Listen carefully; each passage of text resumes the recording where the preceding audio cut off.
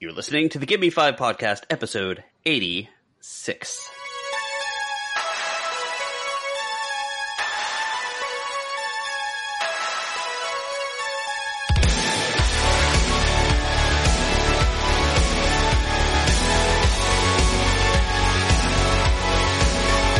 This is the Give Me 5 podcast, a semi-entertaining show about very entertaining things. We are your one-stop shop for pop culture, nostalgia, movies, music, theme parks, and we live in Florida, so you will get the occasional story about like a meth addict having sex with an alligator while trying to stab his mom with a garden trowel. And I will amend that to say we are your weekly. Yes, we'll go with weekly stop. Not one stop. Yes. So my name is Greg. The person you just heard chiming in and correcting me is Rob. Hello, Rob. I got blisters on me fingers! And the person that just laughed at Rob saying something weird is Jimmy. Yes, it's good to be back with you folks. Your speculation was halfway correct. I went to 2 baseball games in Tampa last week. Nice. And I have to say that the staff at Tropicana Field, awesome. Nice. Yeah. I didn't know where you were going to go with that.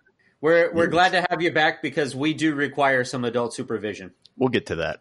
Yeah. So, as I said before, we discuss pop culture, entertainment, nostalgia, all that stuff. This week, we are going to talk about Aladdin, Secret Life of Pets 2, which actually is not out yet, but I did get a chance to go Juicy. to I did get a chance to see a little bit of a sneak preview of that. Nothing special. It was because I have Fandango and could buy tickets early for our theater, so I did. Very cool. And the Netflix original film Rim of the World. So much fun. Yeah, it really was. And after we get done with all that, we do a top 5 list relating to our topics. And this time we're going to take you to the world of camping movies, I believe. Yes, So, we are, because I'm around. back and we're going to talk about something nice, you dicks. I don't know what you're talking about. What a depressing question last week. Oh, my God. Whatever could you mean? The question I had for this week was going to be the movie where the dog lives. Can you believe he didn't even have Old Yeller on his list? Or like, It was the way I phrased the question. It was, where the red fern grows. Yeah. Anyway, let's move on to more uplifting So things. this is a review show, guys. There's probably going to be spoilers, maybe definitely in the situation of Secret Life of Pets 2, since nobody's seen it yet. I'm not going to spoil that movie. Okay. We're going to try. It's going to be a review, but it's going to be a very vague review. Okay. Greg decided not to be a jerk this. We'll try to avoid any major twists, but as always, guys, if we're talking about something you haven't seen, read, or watched, seen, read, or listened to yet, then use your own discretion. You might want to come back and listen to it after you've had your opportunity to not have it spoiled. Did anything batshit crazy happen this week? Yeah. Always.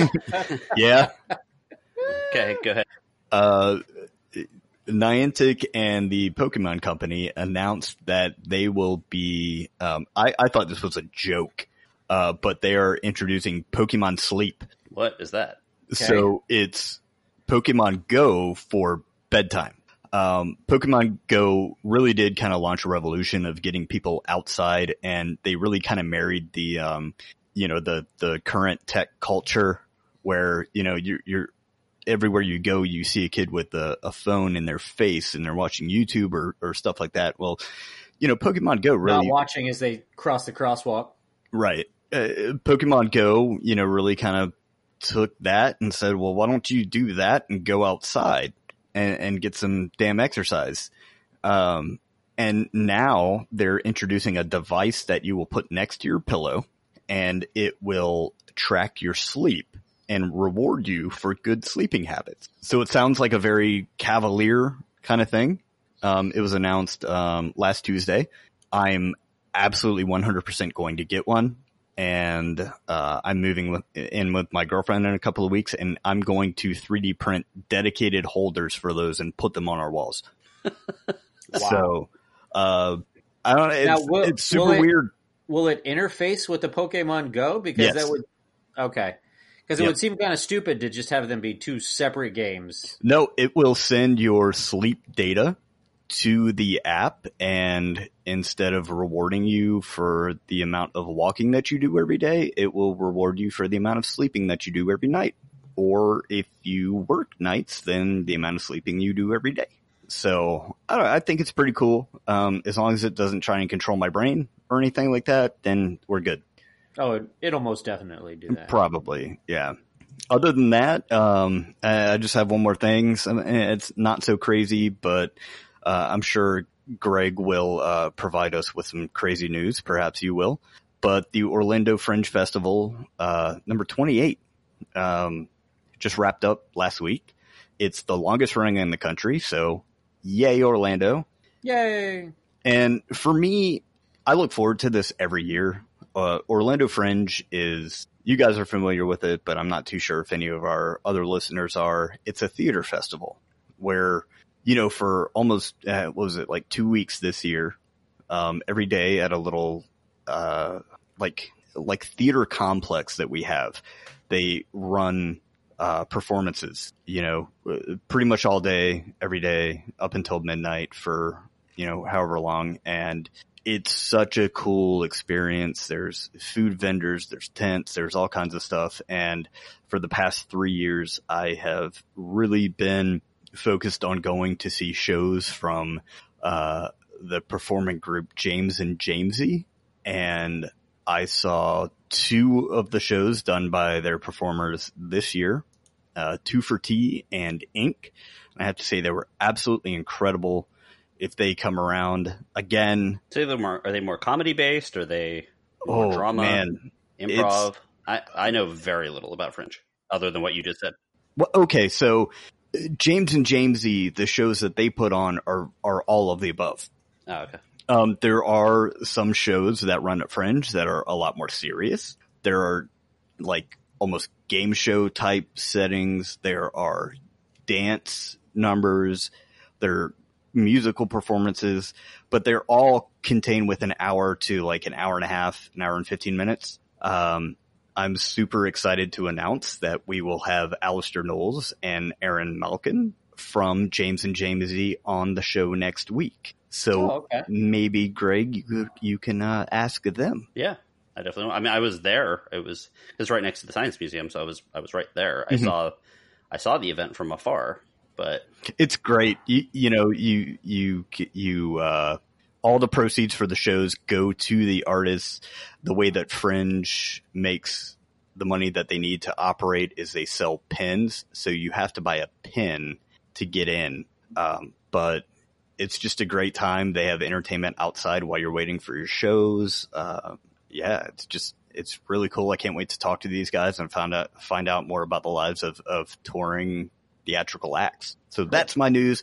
Can't wait. Please join us for that interview. Nice. Well, I got a little bit of a throwback news and then a way throwback news. The little throwback is apparently there is a new Contra game coming. Contra was one of my all-time favorite games. I think that if I made a top 10 of all time, it would still be in there somewhere. One of the best couch co-ops. Oh, yeah. Definitely. Oh, yeah. Couch co-op. That's a great term. And I'm sure that anyone that has ever played it knows up, up, down, down, left, right, BA, start. The Konami code. Yep. Which, of course, gave, 20 lives, if I remember correctly? 30. There's 30 lives? Yeah. Which you needed because Contra was hard as hell. So they are... Apparently there is a new Konami version of Contra coming out. The release date looks like it is August 29, 2019. And they said to kind of proceed with caution because it doesn't seem like a release date day. Like it's a Saturday or Sunday or something. But it looks like there's something coming. There'll be a trailer soon from what I saw. Yeah. It's a collection. Okay. From the games from various parts around the world. So I don't know what kind of new content will be in there. It's funny that you bring that up. And this is a quote from a friend that has stuck with me for many, many years. I haven't spoke with him in equally the same amount of time, but many years. Yeah. A guy that I worked with at Target. I used to stock the floors, and we went out one day with our little buggy and we were stocking the toilet paper aisle, and Kurt just says the most poignant thing to me. He says, life's like a game of Contra. You always do a backflip when you die. And I just looked at him and I was That's the name of the episode. Life's like a game of Contra. I was like, okay, man. Sure. Yeah. Love Contra. Can't wait. Yeah. And the other little thing here, This I just thought was kind of funny and, well, we'll say ironic. Some of you guys might know that there is a Noah's Ark museum, and it was, I'll say, founded by a guy named, well, I'm not going to say his name. I don't want to give him any credit, but he is a literal translation of the Bible, young earth creationist who is constantly debating with Bill Nye about his mythology. The Lannister guy? What? The Lannister guy? Yes, Gargamel. No, the actual real Bill Nye.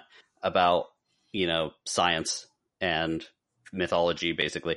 And he opened up a Noah's Ark theme park that is in a giant, how big? It's big. It's a 510-foot long model of Noah's Ark. There's been a bunch of problems with that. One, because he's a big scam artist, but he promised that in northern Kentucky there'd be a bunch of people coming, and while they have some people that show up every once in a while, there's mostly, on most days, it is empty. There was a huge tax break, like an $18 million tax break, so it was a big tax scam that didn't get things, but whatever. The point of the story is that just the other day they opened up a lawsuit with their insurance company because Noah's Ark had flood damage. Heyo! From a rainstorm. Apparently, the rainstorm caused $1 million in property damage. You know what I have to say to that? Life's just like a game of Contra, man. You always do a backflip when you die. Wow. Rob, what you got? Well, I don't have much this week. I've been tied up since this weekend. Like literally? Literally. It was super awesome. Saucy. No, I had an issue with my AC this weekend. Of course, it always happens like in the summer, right? Yeah, it seems like everybody has. Well, that's me knocking on wood.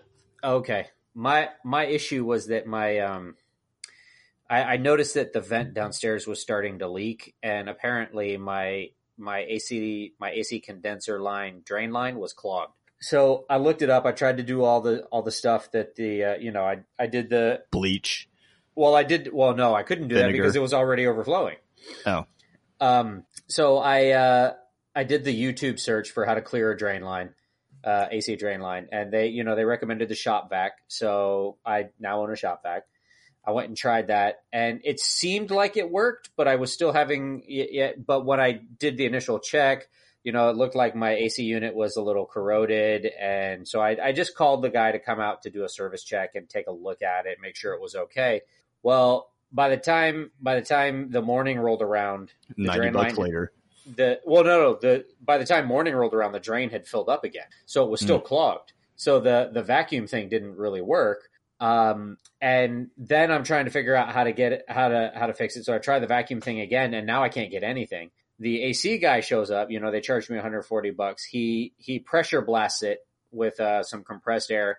Yeah. Looks like it clears up. So we pack up. I pay for the $140 service charge, and we go get some vinegar because that's how he tells us to maintain it, monthly. And by the time we get back from Walmart, the damn thing's clogged up. The damn thing's backed up again. And I'm like, what the F, dude? Meanwhile, Jimmy and I are like, do you want to go there with a gallon of water this time? He's at Walmart. Come on, do it.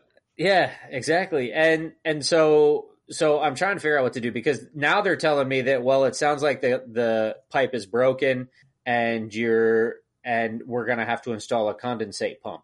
And that's like $750. Kidding me? How? And also, if the pipe is broken, how is the water backing up? I don't understand. Wouldn't it just be leaking away somewhere? Yeah. So I did another search, and in a last-ditch effort, I tried something that I found on YouTube before I spent the $750, and I'll be damned if it didn't friggin' work. I was like, what? Yes! Basically, if you have an AC drain line that you can't unclog, that you're having issues with, and you've tried everything else, what you can do is you can take the shop vac to the source point. So to the AC unit, take the shop vac to the AC unit. It requires two people. Take the shop vac to the AC unit, set it up, and have it ready to go. Then somebody at the end point, the one outside by where the air handler unit usually is, you take a hose and you connect you put a hose up against the distal end, if you will, and you turn it on and you shoot water backwards through the system, and you have the shop vac ready to suck the water up as it comes up. And the theory is that sometimes the drain gets really, or the clog gets really stuck going the way that it normally goes. But if you push it back the other way, it just pops right out. And I'll be damned if that didn't work. We put up the hose, and Jen was up here with the shop vac. She's like, "Oh, I can feel it. It's already up here." So it was almost instantaneous that it was coming up. So she had the shop vac on and was just sucking it all up as I pushed it through. If he wasn't talking about Jen there, I would have said something offensive, but I won't. Yeah. So little tip for your homeowners: if you've got an AC line that won't unclog, give that a shot, and it just might clear it out for you. Yeah, not the best radio, but it might have saved someone $150. So. It probably did. Or $750, like it saved me. Yeah, there you go. You're welcome, America. There you go. Our little PSA. Well, guys, then I think it's time for Snap Decisions. Snap Decisions!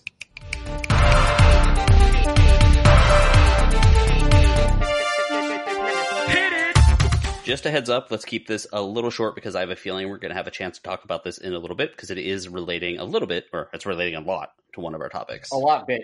Yeah, it's really completely relating to one of our topics, but just the way we have the show mapped out, just wanted to ask it here.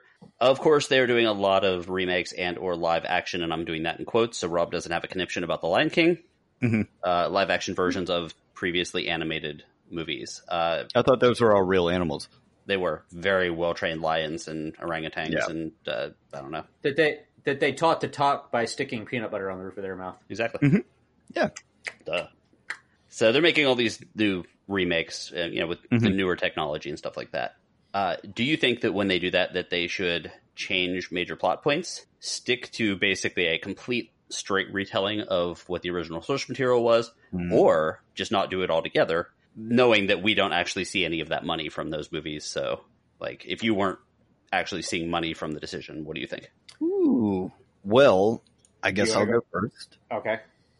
As long as the treatment to the movie, and I'll try and keep this quick, is lovingly crafted. We talked about Critters very recently, and it was a reimagining, but as I said, lovingly crafted. Then I think it's cool. I'm on board with that. Now with Aladdin, I have absolutely no interest in seeing that movie. When I heard about it, I was like, dude, but Robin Williams is gone. Like, don't touch it. And on the same coin, I said the same thing about Jumanji, and that was pretty funny. I'd love to see a good reimagining of Friday the 13th whenever that gets out of legal limbo. I feel like Aladdin was more of a cash grab than anything else. So as long as it's not a cash grab and it's just a loving retreatment, then it's fine. You don't really need to change. You don't need to tell me that Jason Voorhees was actually not, left to drown at a lake. You don't need, keep it the way it is. Explain why he came back, all that stuff. Like, just keep going forward.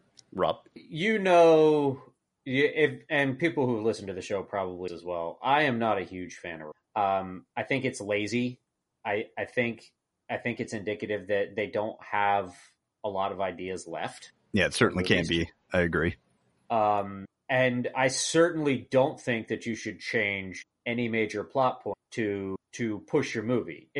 If you want to do something like that, just make a new friggin' movie. Don't rely on all the people who think that they're getting a remake of this movie and trick them and say, "Oh, haha, the hero is really the villain." It's like, no, you're screwing up something that people like, and you're tricking them into coming to the movie. So no, you shouldn't change major plot points. You should stay true to the source material. But all of that being said, if you don't have anything new to offer, you shouldn't make it either. You know what I mean? So there's got to be some kind of twist or something new involving this. Otherwise, there's no reason to make it. Does that make any sense? I'm okay with like the Wicked format where you're seeing the same story through the eyes of someone else. Yes. And that's what I mean by having something new. That's why I brought that up. Yeah. So I think a lot of remakes are just lazy, and I may not be in the majority here, but I think a lot of these Disney remakes are just cash grab. Yeah, no, I agree with that. I think everyone thinks that. Okay. On my end, I'm a little torn. One, the more kid movies that are out, that I know the content of, it's better off because my kid loves going to movies and he gets excited about them. It sparks his imagination.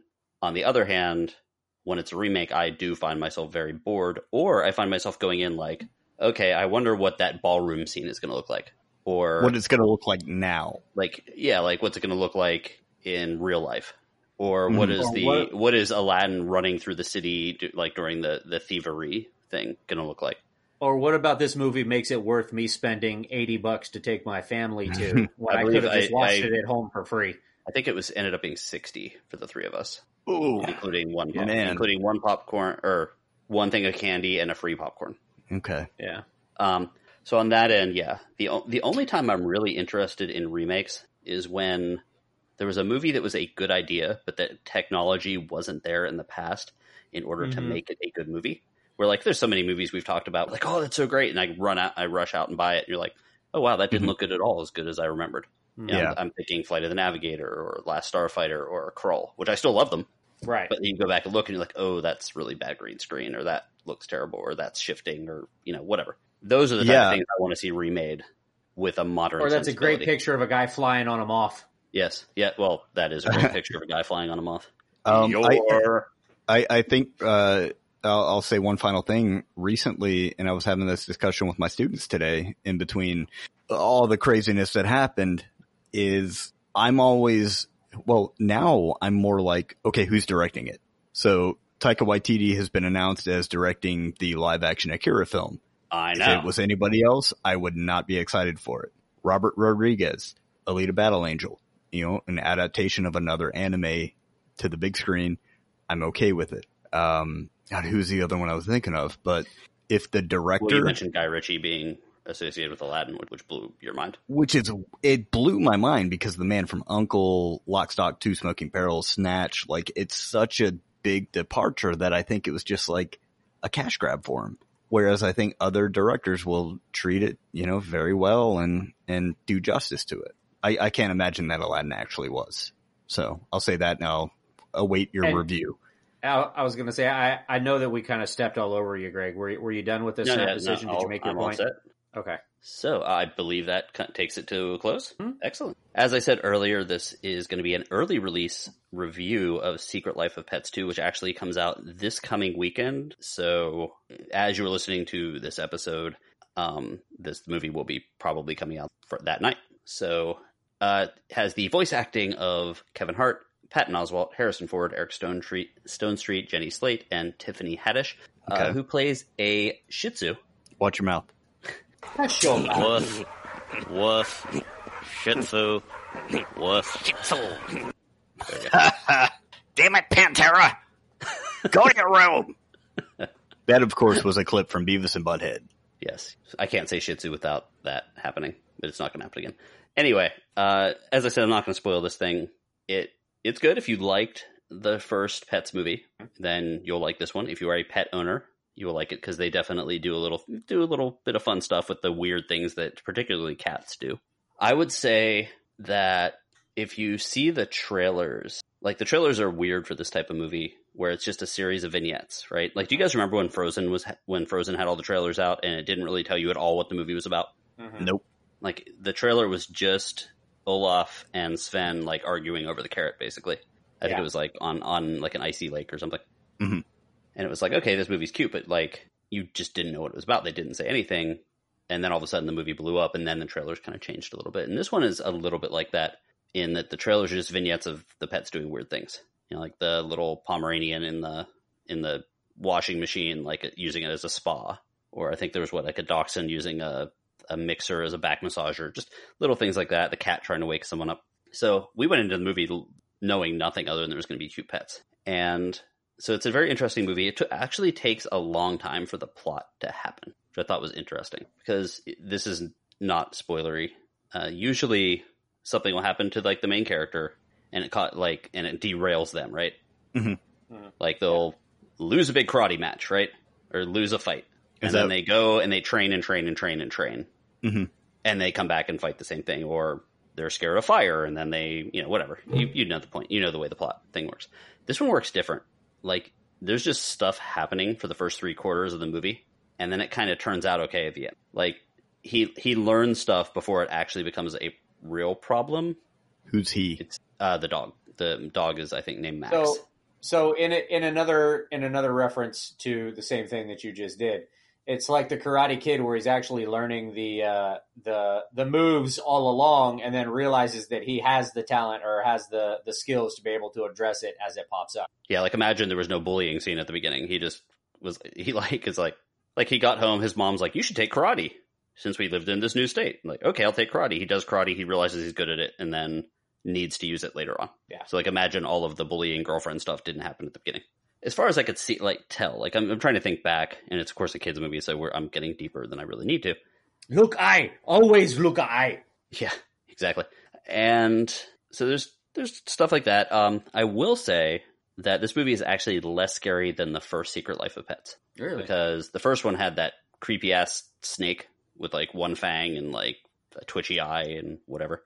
This one doesn't have any scary snakes. And, the other thing is like there eventually is a villain. He's very one note. You don't really get to know a lot about him. He's just generic mean guy. So I would say not as good as the first one. But honestly, if it was just a series of short movies about animated pets doing silly things, I would still want to see it. Mm-hmm. Because they're sweet and funny. Definitely a matinee type movie. Okay. And, and Kevin Hart is always awesome. Yeah. I appreciate how much you avoided spoilers in that, because I really want to see it now. Yay! Woof. Woof. Shih Tzu. Woof. Shih Tzu. So, from Secret Life of Pets, we'll move on to another family film that was released just this past week, I believe. Yes. And it is a remake. And it is a remake of a classic film that I really enjoyed. I can't really say as a kid. Well, no, technically a kid. That was what, our freshman year in high school, Greg? 92? I think so. Yeah, 91, 92 was our... So, Aladdin was remade, and it was... Oh, boy. Following the remake of Dumbo, but ahead of the remake of Lion King. Yes. The way you're talking about this, and I don't know. And apparently I just found out that they're also planning on doing a live-action which I'm not sure how. Okay. Because the rumor is that Josh Gad is and sing. He's definitely more comedic. But I don't know that he's got the range to do Quasimodo. Quasimodo has a much more powerful, and yes, he is far less. So we'll see how that goes. But the movie Aladdin is a live-action remake of the 1992 animated. The director was Guy Ritchie, and it stars very famously Will Smith, who is replacing the late Robin Williams. You've got Mina Massoud, who is playing Jasmine. No, Mina Massoud, I'm sorry, is playing Aladdin. Naomi Scott is playing Jasmine. And Naomi Scott, there's a couple shots in there. She looked exactly like a brunette Sarah Michelle Gellar. Oh, but really? There's just a couple scenes. When they're flying on the carpet, she looks at him, and I'm like, who does she look like? I was like, oh, yeah, look at that. Oh, I didn't get that. And Marwan Kenzari, who I believe is Jafar, correct? Yes, I believe so. Yeah, Marwan Kenzari is. So, like I said, this is a remake of the 92 animated film. This one is still a kids movie, and there is the one scene that I was really looking forward to see how they would do it, because I was like, oh man, we've got such great CG, we can do this now, and this will be awesome. And then it wasn't there. I was like, oh. I was surprised. I was so worried, because this movie also marked, the only way we could see it and still get home in time, we had to see the 3D version. And it was the very first 3D movie that my kid ever saw. Mm-hmm. And when the first little sand genie sparkles floated in the air, and he reached out and tried to grab him, I'm like, oh crap, when that giant snake comes, there's gonna be problems. No giant snake. There was not a giant snake, and I have to say I was a little disappointed, because too. I was looking forward to some really great CG with that giant snake, and it wasn't, not at all. But the movie did look very nice. It was Greg's notes here says beautifully produced but largely pointless. And in fact, that is exactly what it was. I saw this quote, and I usually, all of our opinions about critics for the most part. Uh-huh. This was from the New York Times, and most of the guy's thing was a little highfalutin. But this quote I liked. Aladdin, the new live-action whatever, with a blue Will Smith popping out of a lamp, may not be the worst product of the current era of legacy of intellectual property exploitation, which I love that phrase. The intellectual property exploitation. It's likely that the worst is yet to come, but like most of the others, it invites a simple question. Why? And of course, the answer in the next paragraph is money, but... Yeah. Absolutely. And that is exactly why this was. They're running out of ideas, so they're dipping into the well for a second time to just pump out a bunch, and they are pumping these out. I mean, we've got Dumbo, we've got Aladdin, we've had Beauty and the Beast. Is this there's going to be like 2 or 3 more this year, isn't there? The sequel to, it's not really a remake, but the sequel to the one about the Evil Queen. Oh, Maleficent, yeah. Yeah, the sequel to Maleficent's coming. They did Beauty and the Beast. They haven't done the Little Mermaid yet, but it's coming. Yeah, like once they saw what they could do with Aquaman, you know that they were taking notes. Yeah, it's definitely coming. And like I said, I heard that they're doing Hunchback, which kind of makes me cringe. But Oz, I think that kind of started the whole thing, but it wasn't really. I will say that all in all, the movie itself was okay. Even if it was unnecessary, it was okay. They had 2 really big faux pas, 2 really big glaring errors, if you will, in the movie. Not errors, but two huge things that I just can't forgive in a movie like this. They had 2 characters who couldn't really sing, and that was my biggest problem, was that Mina Masood, who played Aladdin, excellent dancer, did the acting portion very well, but he really was not very good at the singing parts. And he cleaned it up a little bit in A Whole New World. I had less to complain about there, but it was really, really bad in One Jump Ahead, which is no, it's the second. I was going to say it's the opening. It's the second song in the movie.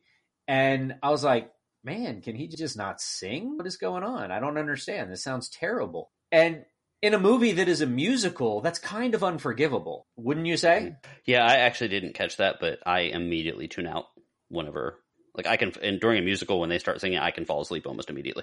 It's not on purpose, not trying to be rude, it just happens. And the other one that I had a huge problem with, and it was with the genie. But my problem with the genie was not that Will Smith was playing, because all in all, I thought Will Smith did a fine job. I mean, he did as good of a job as you can do with a role that was written specifically for someone else. Mm-hmm. I mean, that role was written for Robin Williams, and there is nobody that is I think they let him riff on it.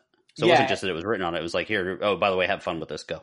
And there is nobody that is going to do that role like Robin Williams. And he is not available. He can't reprise the role. It's not anything that's going to happen. So unfortunately, this is what we got. And as far as Will Smith's genie goes, he was fine. I had no problems with Will Smith as the genie. Now, where I did have a problem was, and this was where I was kind of surprised, Will Smith can't sing. I was shocked. I listened to Friend Like Me, and I'm like, terrible. What is going on here? It was it was almost talk singing. Yeah. And I was like, this isn't Friend Like Me. What are we doing? Why would you destroy this song like this? I don't get it. This is terrible. What happened? And to me, having people who can't actually sing the parts, or not having people who can step in for them to sing those parts, having people that like they've done in all of the animated films, because the people who do the characters aren't always the ones who do the singing parts. And he did sing. Robin Williams sang Friend Like Me. Interesting. Yeah, he did. That's what you heard me frantically typing in the background. And it was just inexcusable to have 2 characters who couldn't sing 2 of the most iconic songs from the movie. There's 3 songs from that movie that I consider to be the heavy hitters in that movie. One is A Whole New World. That's number 1. Number 2 is Friend Like Me, which they butchered. And number 3 is One Jump Ahead. Those are the 3 main songs from that movie. And they butchered 2 of the 3. Now, I, as I said earlier, I think, always go into these movies like looking for certain parts. And when they kind of breezed through the chase scene at the beginning with all of the guards, chasing after Aladdin, I wanted it to look and feel more almost like an Indiana Jones movie, because I've been quote unquote jonesing for an Indiana Jones movie. Like a treasure. Like, I wanted that scene to go on longer than it actually did. Mm-hmm. Because I don't know, jumping and bouncing off of the curtain stalls and swinging, and it was decent, but I wanted actually more of that. And one of the other things I noticed just with the costuming, some of the costumes were really beautiful, but they looked like costumes. Everything looked so pristine and so clean and so perfect that there were a few sequences that, not that I've seen a million Bollywood movies, but I've seen enough Bollywood movies where all the colors are perfectly bright. You can practically see the sets, like where that right off to the left is a bunch of people like at a craft table and getting coffee and stuff, and the way they're moving around. So it didn't look like a lived-in world. And when I start, like, as you're kind of zoning out through a movie, I was like, I saw these sequences. I'm like, oh yeah, it's like a Bollywood sequence. And I'm like, wait, not the right country. And that immediately pulled me out of the movie. Yeah. I was like, okay. And, so there were actually a few parts where I zoned out. And there was one scene that pulled me out of the movie. A whole scene. And it was the new musical number for the movie. And I actually leaned over to Jen and I'm like, is she magic? What just happened? Do you know the scene I'm talking about? Yeah, like the new song, what was it? Like, I forget the name of, like, Shameless or I Will Not Go Speechless or whatever. That's Speechless, that's what it was, yeah. And they wanted to give her big moment, but to do that, they did this weird, like, time stoppage thing where everybody kind of disappeared, and she had... Yeah, she was, like, walking through that fountain area, and yeah, as she was, like, touching people, they were dusting, basically. Yeah, people are just, like, kind of disappearing, like it's a dream sequence. And I'm like, what the hell is going on? She Thanos? Yes. Yeah, well, and then all of a sudden at the end of the sequence, it snaps back and she's there. And I'm like, what the hell was that? It made no sense in the flow of the movie. And I was like, all right, whatever. Yeah, no, stop. That was a little bit of Guy Ritchie being Guy Ritchie, because he does occasionally do that. It was dumb. Yeah, it was probably around the time I zoned out too, actually. It was like almost dead center in the movie. I thought the animals were well done. Mm-hmm. I did think that. I thought the tiger looked great.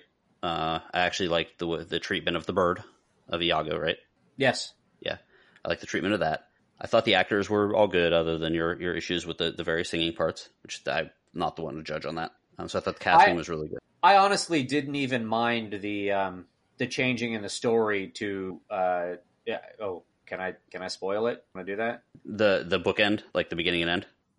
No. The changing of the law, basically. Oh, where instead of the Sultan changing the law, they make it so that Jasmine is allowed to become the Sultan, because she can't become the Sultan because she's a girl. So it's another one of those girl power moments. But they change it so that she's allowed to just become Sultan, and then she can change the law to marry whoever she wants. I didn't even have a problem with that. I'm like, whatever. But the most egregious things for me in this movie were casting people who couldn't sing the roles, and when they can't sing the roles, not having somebody to stand in for their singing. Mm-hmm. That's inexcusable in a movie like this, where it's based upon, or people come to it and they expect. All right, Greg. So all of that being said, what is your Give Me 5 podcast rating on this? If it's just you wanting to see a movie, I would just wait for it to come on video. If you are dreading the fact that summer is coming and you have to find a way to keep your child entertained, and your kid likes movies, and your kid likes the original, then I would say it's a good afternoon movie. It's a good matinee movie. You don't need to see it in 3D, although I did. And yeah, so I'd say if you have a kid and you want to bring a kid to a movie, do that. But if it's just you wanting to see something new, there's way better movies out there. You? If you've seen the animated Aladdin, you've seen a better version of it. You don't need to see this. You can wait for video. If you're a Disney nut and you have to own it or you have to see it, wait for it. You're not missing. So instead, you should go see John Wick 3. Also, excellent kids movie. Yeah. You mean Michael Myers Wick 3? So, well, let's do our last topic here. And Rob sent out a text. I'm looking forward to this one. I really enjoyed it. Man, you guys are on this different page than me again. You didn't like it at all? I thought it was entertaining, but I thought it was terrible. Oh, stop. I had some issues with it. So I actually liked the kids quite a bit. Mm-hmm. My problem didn't have anything to do with that. My problem had a lot to do with the writing. But after, I didn't look at anything about it, and after it, when I saw who wrote it and who directed it, I was like, oh, that's exactly why I didn't like it. Yeah, I get that. So, but so we are talking about Rim of the World here, and just real quick, Rob sent out a text like, "Did you hear about this movie? We should all watch it." So we did, and Jimmy, take it away. Sure. Rim of the World is a Netflix exclusive. It's directed by Mick G. It's MCG. Yes. So the fact that he goes by that is one thing. It makes you kind of want to punch him in the face. Yeah, it's the kind like when you meet someone and they're like, "No, call me Tiny." Like, no, you call yourself Tiny. I'm not going to call yourself Tiny. Do you know that he I'm not wrote gonna the call song you Tiny. "Fly"? I did not know that. Yeah. Did you know that? No, I didn't. But I just want to fly. Yeah. which is an awful song. Yeah. Call me Ice. What? Yeah. No. I'm going to call you by your given name because you made that nickname up for yourself. That is Mick G, director of The Babysitter, which I think we all really enjoyed, or at least Rob doesn't remember that movie. Okay. I know we talked about it. Greg and I really enjoyed it. And he's also directed a bunch of videos for shitty music. Which is where he got to start. Yeah, and I'm going to offend some people here, probably. The shitty music I'm referencing is Smash Mouth, Sublime, Bare Naked Ladies, Korn. Like, seriously? You're like, what, 4 for 4 there of things I don't like? Yeah, they're not good. But that's how he made his money. He's been the executive producer on a lot of other things. Supernatural, for example. Yeah, but this movie, if you're a fan of Stand By Me, The Goonies, Explorers, etc., you'll dig this. It's a very, and while it's not set in the 80s, it does have an 80s kind of vibe to it, where in the beginnings of the movie. So this movie is about an alien invasion. Go ahead, Rob. I was going to say, how did I describe this to you when I told you about it? I said it was let me look up that text. Right yeah, I said this movie is Goonies meets Independence Day meets Terminator meets Aliens with some special appearances by the dog from Ghostbusters. Yeah. So Yeah.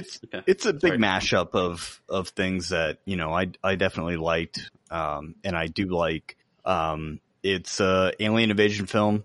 Mm-hmm. And these kids with uniquely different backgrounds, they all come together at a summer camp, and it's very quick. I mean, this isn't a huge spoiler, but if you watch the trailer, they all kind of come up to the quote rim of the world, and they go, "Where's everybody?" So Rim of the World is the name of the summer camp, by the way. Yeah, they're it's a bunch of kids that go to summer camp. They have to give up their phone, which gets rid of the cell phone side of things. Which was really funny because they all had nobody did. Yeah, yeah, they all had like Blackberries and stuff. Yeah. So I was like, wait, what time period is this? And the hot chick at the desk going, just put it in my box. Yeah. He was like, what? Yeah. So that character that we're talking about, he was the funniest in my opinion. He just so funny. So many quotes from that. But what did you think? What did you guys think of it? Greg, I'll let you go first because apparently you're the one who didn't like it. No, I thought it was entertaining. I just didn't think it was good. Like it was very entertaining. Oh, okay. But like okay. Yeah, so, no, it is not a good movie. It is, but it is a fun. I thought movie. you guys were like it was awesome. No, it was No. It was entertaining. I would watch it again. I would tell all of you guys out there to watch it. It was a super fun movie. Go into it thinking of it not like a serious movie. Think of it as that one dream you once had where all of a sudden you were a complete badass action hero and you could do all the stuff you couldn't do in real life and not think about the logic behind it. So that's kind of the way you have to look at those because I think it is actually aimed at slightly younger audience. Yeah, I thought that was weird. I thought the demographic was odd on this one. So I can only assume TV, so it's TV 14. So it's definitely for like a young adult thing.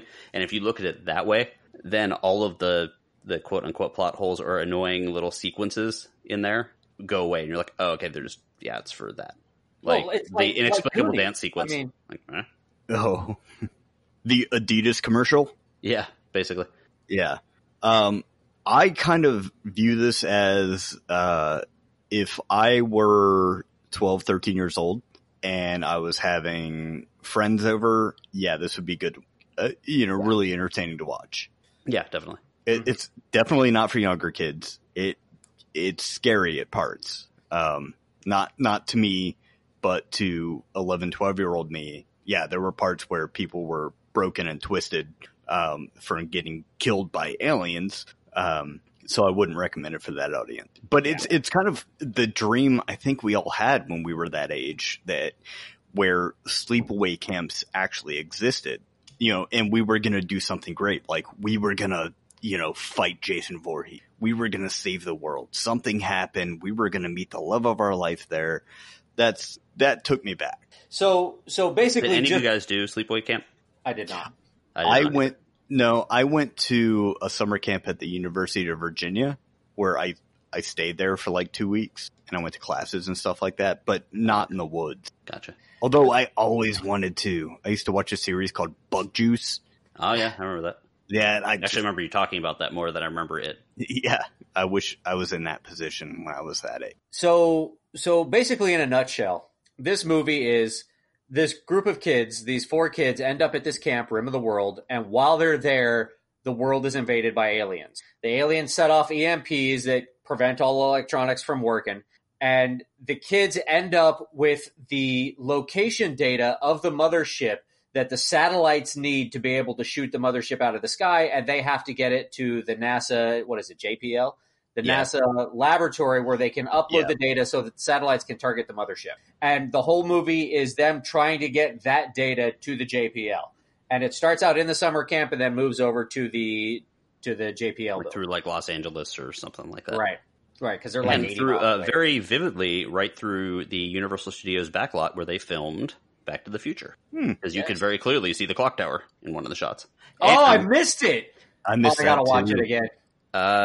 Yeah, I forget exactly what shot it was. It was a little later in the movie. Also, the dam that they're at, that is from Escape from New York. Nice. So there were a lot of scenes in this movie. I think we should just hit on some of the scenes that like stood out to us, because there were a couple that I was just like, oh my god. Yeah. There was the Jurassic Park nod. Yeah. Oh yeah, definitely in the kitchen of the summer camp. Kitchen of the summer camp with the Ghostbusters dog. Mm-hmm. Mm-hmm. Every time I see that thing, I think it looks like the dog from Ghostbusters. I'm like, what? Yeah, definitely does. Then, of course, the scene that I think Greg put on here, the fecal suicide. Oh no, I put that on there. That was put hilarious. That on there? Yeah. So at one point, the kids escape to the porta potty. I couldn't do it. Oh, Greg's like, kill me. I'd be dead. So I'm not exaggerating for the sake of the show. When the scene happened, I had to pause the movie and take a shower when it was over. Oh, wow. So that scene, the kids are being stalked by this little Ghostbusters monster dog who's like a pet of the alien who's... Well, actually, no, they were being stalked by the actual alien. Oh, okay. So they're like, it's outside. We're going to die here. So let's jump into the poop pit. Yeah, it's one of those outhouses where you can't actually have in Florida because you can't dig far enough down. Mm-hmm. But their outhouse is set up on a 6 foot deep hole or something. Yeah, I've been to one in New Mexico. So that's a thing, guys. That's an actual thing. So they jump another down. Home tip: if you want to save money on your water bill, you can do that in your own backyard. Yeah, just dig a big old hole and poop in it. Yeah, there you go. So they jump down, and it's just once they splash, and there's a bunch of turds floating around in there, and the kid falls. Yeah. He falls butt first into it, and I just God, I understand why you wanted to take a shower, but the funniest part of that is where previously in the film there is a camp counselor named Conrad who looks like a member of Motley Crue.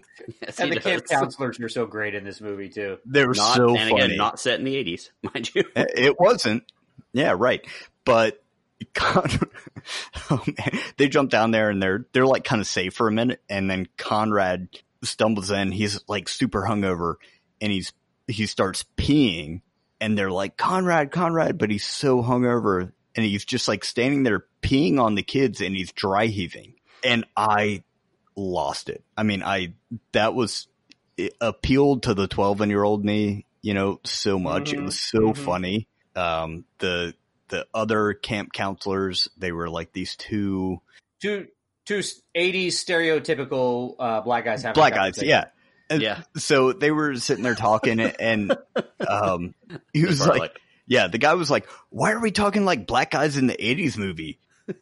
And the other counselor was like, because they want us to talk like that.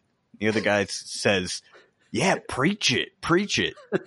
They were talking about how Toy Story was a racial movie because the toys represented, black people, and the kids were the white people, and every time they were around, they had to play like how the kids wanted. Yeah, but don't talk shit about Finding Nemo. Yeah, you better not say shit about Finding Nemo. Yeah, and the guy, he when they first meet one of the camp counselors, he's like, "Oh, this is a black people handshake. You can't do that because you're white."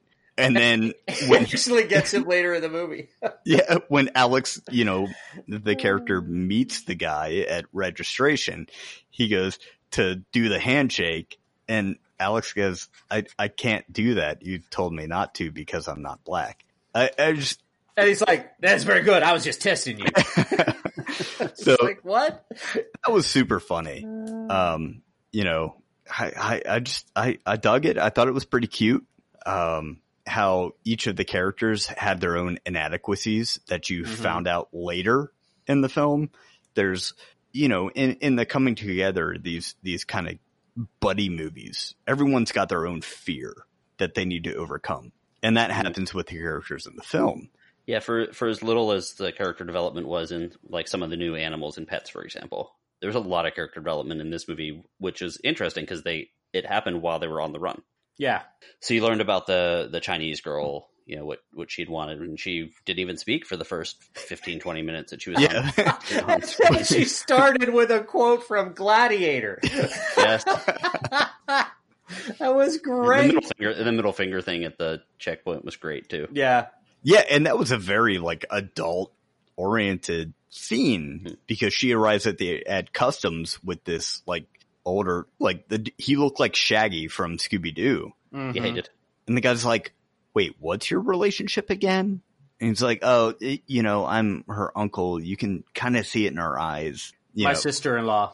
Yeah. So, that was one of the things I kind of had a problem with. Were the character? No, there were some like really adult, I think, topics there that made me question like how old the kids were. Like people like embezzling money from a business or sending them away to go. Or like the three, male kids who were like, oh, they had to all sleep in one room and they're like, oh, are you going to get some or, something. And I was like, oh, that makes me weird. I've never had sex. Well, wait a minute. No, what I mean is I've never had sex with two girls at the same time, but I'm like, you're like 11. Yeah. Well, again, that's the McG. That's the video director. That's a very the guy that McG did Charlie's thing, yeah. Angels. Yeah. So is that one of the problems you had with it, Greg? A little bit of that. See, I thought that was funny. I had a little bit of problem with the stuff they did to make it be like, oh, this is cool. Like the dance sequence was a big one. I was like, this is stupid, and I don't like it in 80s movies either. The other thing was they find this badass car, and it's like the one car they find out that can work, and they're doing donuts in the parking lot. No, they would just get out of there. Like, I know it's like, oh, this is cool, but it reminds you you're watching a movie. Right. But yeah, definitely. But that being said, I definitely see all of the callbacks to like the 80s style movie. I know it's not set in the 80s, but it definitely has an 80s feel to it. And a lot of that, even by your own admission right there, where you're saying you didn't like the dance sequence, you didn't even like it when they did it in the 80s movies, but they did it in the 80s movies, and that's why I understand why it's in. So it does have a very 80s feel to it, even though it's not set in the 80s. Yeah.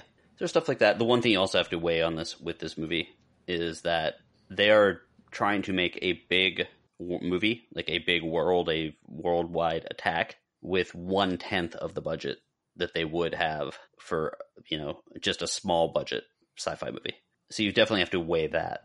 Yeah, and for that, I thought the compositing was really good. I thought the effects were good. I thought the character design of the CG, aliens was pretty damn good. There were some questionable scenes, like with green screen footage, especially when, not trying to spoil it too much, but towards the end of the movie, 3 of the characters standing against a backdrop, and it was very obvious that it was like green screen. Yeah. Or where one of the characters, he's standing like amongst fire, and you're like, no, you'd be dead by now. There's a little bit of editing issues on this too that kind of pulled me out. Like, there was a very long sequence between them activating the satellites and what actually happens, where they cut away to other things.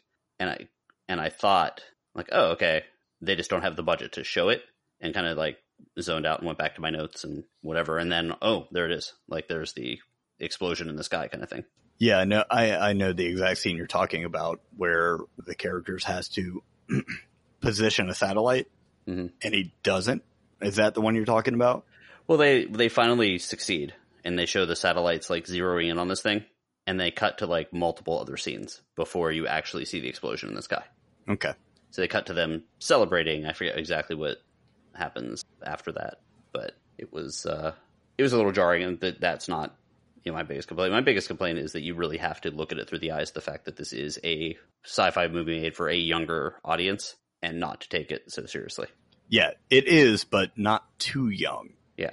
Yeah, and see, maybe it's just me, but I did not have a problem. I did not have a problem with that. Just from the feel of the movie while I was watching it, I knew it wasn't like a serious movie. Just from the general overall feeling that I got from it, just from the word go, it wasn't a big budget sci-fi film. So you kind of have to temper your expectations. Yeah, and I had to do that a couple of times throughout the movie, where I would kind of go in one direction and be like, oh, this is, oh wait, no, it's not that, But for what it was great. Yeah, really good. If you're a fan of shitty music videos, or, or Terminator Salvation, which I actually did like. That was okay. Yeah. I guess. That was also directed by Mick G. But if you're a fan of Stranger Things and, Goonies. It's kind of buddy movies, then you'll probably dig it. It's definitely worth the hour and like 40 minutes, I think that it was. So it was fun. Guys, that brings us to our question of the week. What are your favorite movies that center around summer camps? I think we're going to have several of the same ones. That's fine. I'll go ahead and go first. My number 5 is going to be Addams Family Values. I think the Thanksgiving scene was absolutely hilarious, so you should check it out. Number 4, Space Camp. While not set in the woods or anything, it's still a summer camp movie.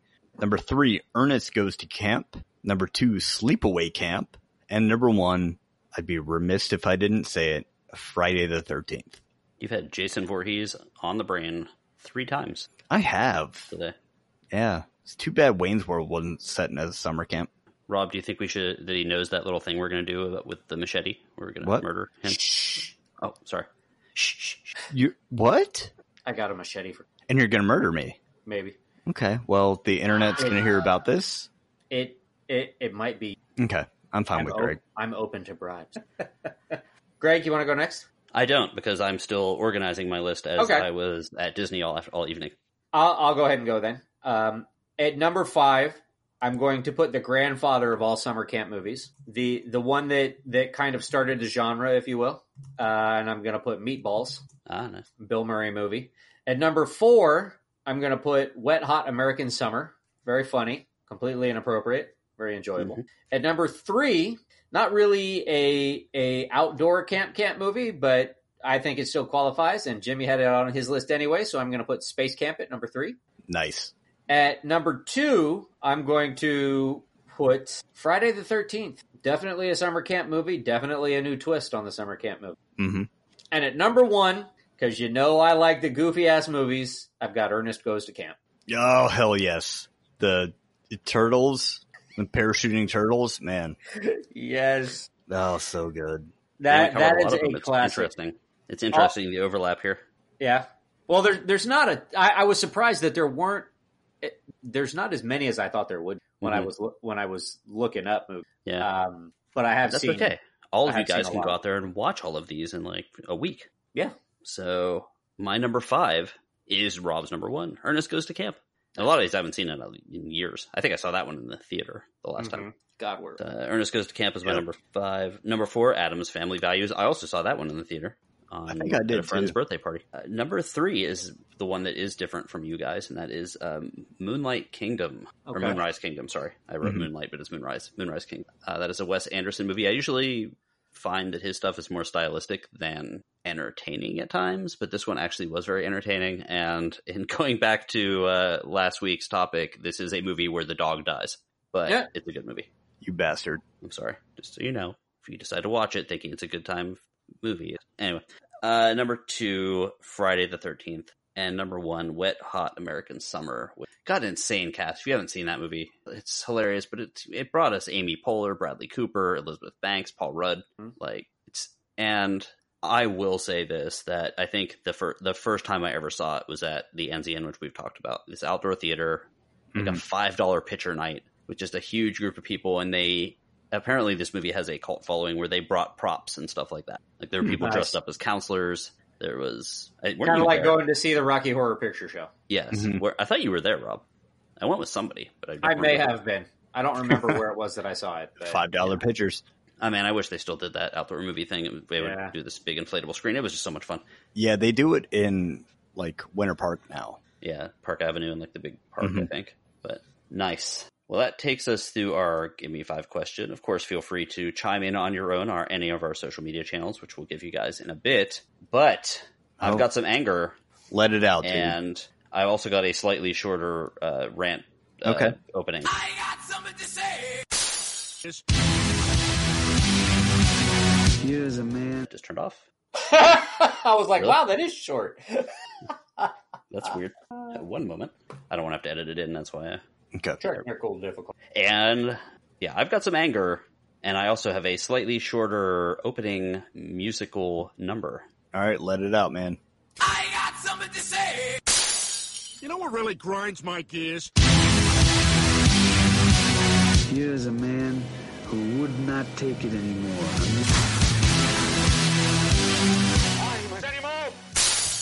I don't want to tell him what a dog-kissing, brainless, dickless, hopeless, heartless, fat-ass, bug-eyed, stiff-legged, spotted-lipped, worm-headed sack of monkey shit he is. Hallelujah!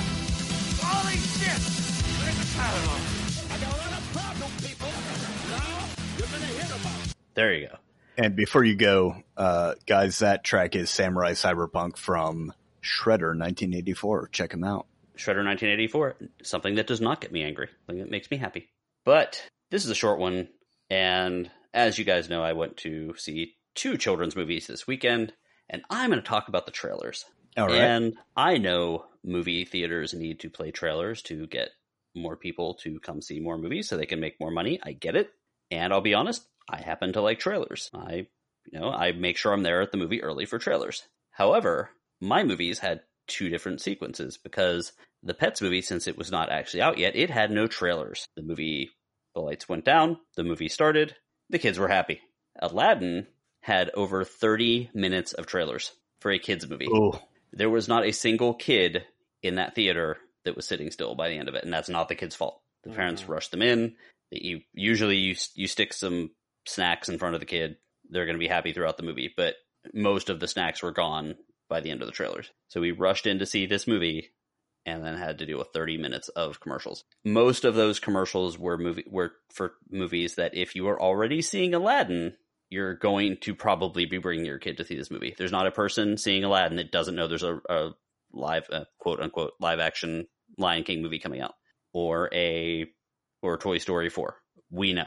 Everybody knows. You need to kind of tone back the trailers so on certain movies, because if you're bringing a kid to it, they're going to get antsy for the end. Because I think Aladdin was pretty long too, right, Rob? Not terribly. I thought it was around 2 hours. I thought it was under. But okay, I might be wrong. But it seems like over 2 hours when you've got 30 minutes of trailers. And you have to deal with that.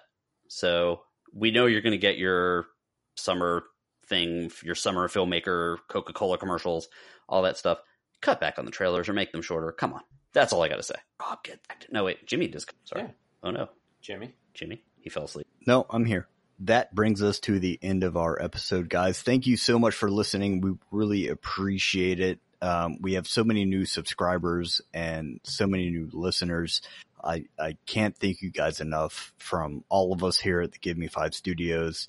You can find us on Facebook by searching for the Give Me 5 podcast. You can find us on Twitter and Instagram at Give Me 5 Pod, or email us directly if you're, a little bit bashful and you have questions at giveme5podcast@gmail.com. The 5 is spelled out FIV. And if you guys could, I've seen a couple of new ones here on iTunes. If you could, leave us a review on iTunes or whatever podcast app you're listening to, we'd really appreciate it. And we have a store. Great. Tell them about it. Yeah, we do. We do t-shirts and what's in there? Stickers, cell phone cases, giveme5podcast.threadless.com. Really cool stuff. And you can get our really awesome logo that people seem to really flip over. People really like it. Yeah, it's really good. Yes, so check it out. Don't fall asleep or else we'll mutilate your genitals. Wow. That is not our end tagline. I'm sorry? What? The other tagline. You're reading the wrong notes. Oh, okay. I'm sorry. I was reading Dog Fashion Disco lyrics. Oh, fair enough. Yeah. So, guys, good morning, good night. Wait, what?